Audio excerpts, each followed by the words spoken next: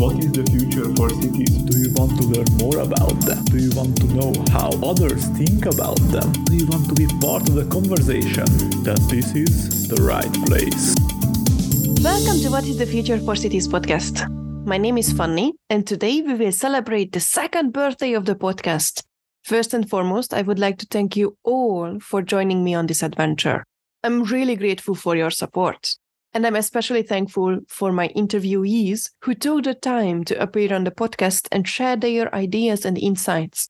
And as a thank you, there will be a giveaway at the end of this episode, so stay tuned to know how to enter. But now, let me give you a summary of what we have achieved and learned throughout this year. So let's jump right into it. Let's start with the achievements. This episode is the 155th episode, which is in and of itself amazing. I have some data from Spotify, but not from the other platforms, unfortunately. But even on Spotify, there are staggering numbers. There are more than 100 downloads per week, and we are generally over 5,000 downloads and 82 subscribers. These numbers are unbelievable because this is all due to organic growth. We haven't played with paid advertisement. Basically, this growth is thanks to you spreading the word about the podcast and the episode notifications on LinkedIn and Twitter. This was personally a huge year for me as well, since I finished my PhD research about, well, it can't be really a surprise, the future of cities. I shared parts of my findings in the preceding research episode, and the next interview will be with a special guest discussing my findings. What's probably more important, though, is what we have learned this year. As a basis, cities are accepted as one of the key places to face our challenges like climate change and population growth. Interestingly, we learned that cities are these big, complex systems, and many aspects can be highlighted as a problem, thus opportunity area.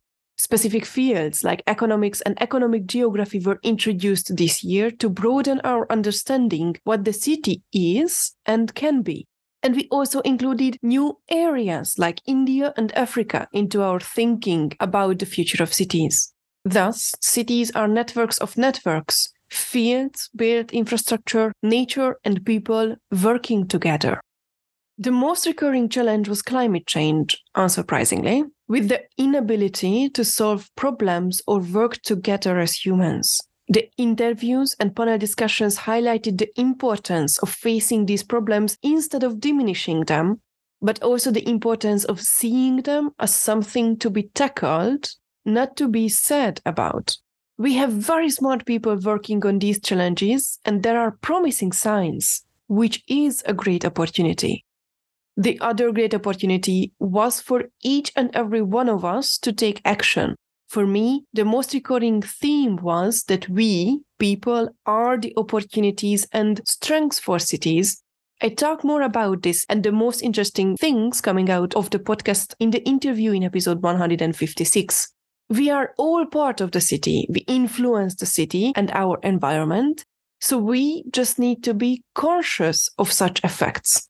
We can think of, what is the consequence if I choose this over this?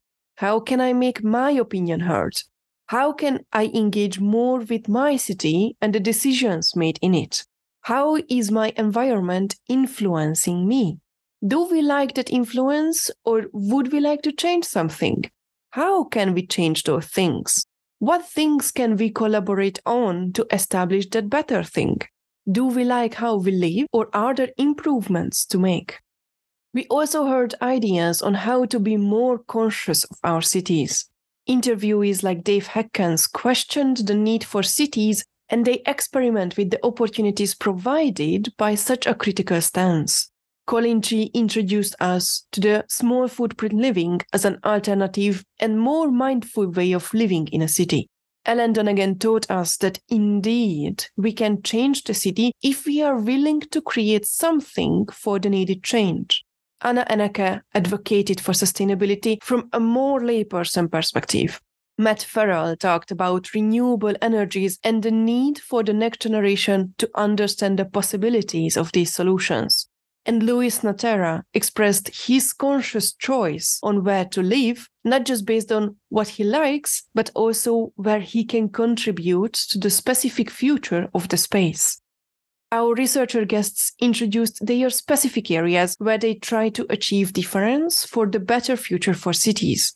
Sohia Sabri talked about digital twins, Morley Muse about education and the need for STEM involvement, and Natalie Aravallo about neurodiversity in design, while Paul Satur advocated for better urban water management. Michael Betty explained what inventing future cities mean with experimentation and data management. Kelly Busher described a new way of pedagogy as a co-learning experience. Anthony Kent and Matthew McCartney investigated the city from different economic perspectives. And Jenny Pei advocated for research collaborations through her lens of interaction design and human-computer interactions. Industry leaders discussed their specific stances and actions in making the future brighter. Damien Hewitt highlighted smartness as simplicity and the need for planning with the disadvantaged in mind because that gives better products for the majority. Corey Gray connected beauty to the future of cities. Richard Morrison talked about the tasks involved with creating a completely new city, while Jacek Urbanowicz wanted to help designers to communicate better. Noel Tai, Chris Maher, and Paul Brookbanks introduced designer thinking to the conversations with the need for better involvement and sustainable ideas. The first panel conversation investigated the smart city understanding in the industry in episode 100, where the panelists talked more about what is needed for industry, academia, and government than smart cities, but we still learned a lot from them. The second panel conversation discussed academia's role in establishing the future of cities, and the panelists highlighted their wish to have more impact and time to create better research for real life. And what was the most repeated actions, the interviewees said? They asked us to get engaged, to express ourselves in the urban area, to demand more and better from them and from academia, industry, and government. They asked us to start talking about these challenges and the possible solutions and the opportunities presented at a place.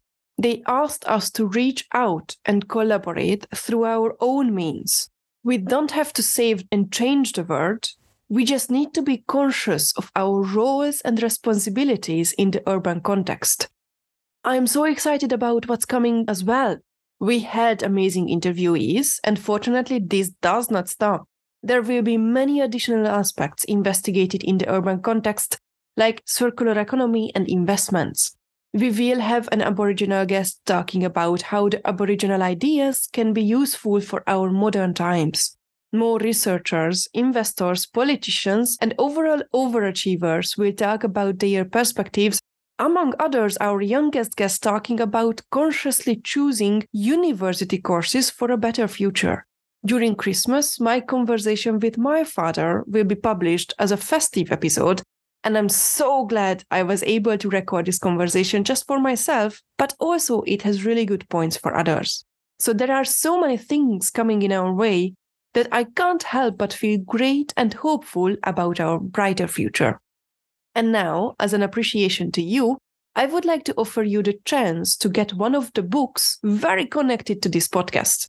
Anti-Fragile from Nassim Nicholas Taleb, What We Owe the Future from Will MacAskill, or Brighter from Adam Dorr.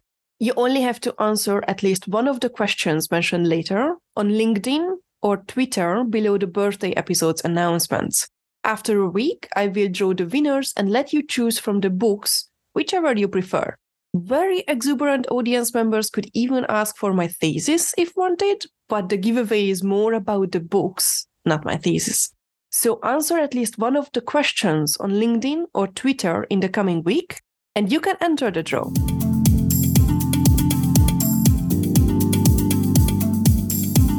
As the most important things, I would like to highlight 3 aspects.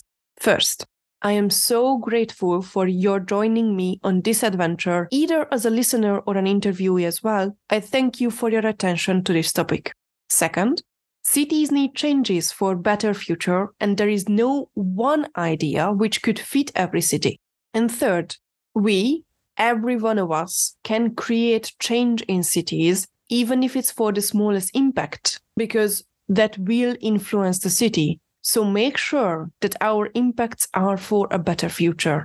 Let's take a conscious approach and responsibility, creating our improved futures for cities. And now I would like to invite you to share your experiences with the podcast. And these questions would give you the chance to win a book if answered on LinkedIn or on Twitter. 1. What did you learn this year from these episodes? 2. What was the most interesting and important for you? 3. What would you like to learn more about in the future? And 4. What action did you take after these episodes? Let me know on LinkedIn or on Twitter at WTF for Cities to enter the giveaway, or on the WTFforcities.com website where the transcripts and show notes are available. I hope this was an interesting summary for you as well, and thanks for tuning in during this year. I highly appreciate all of you. And the final question for today. What action will you take to create a better future for cities, thus humanity? What is the Future for Cities podcast?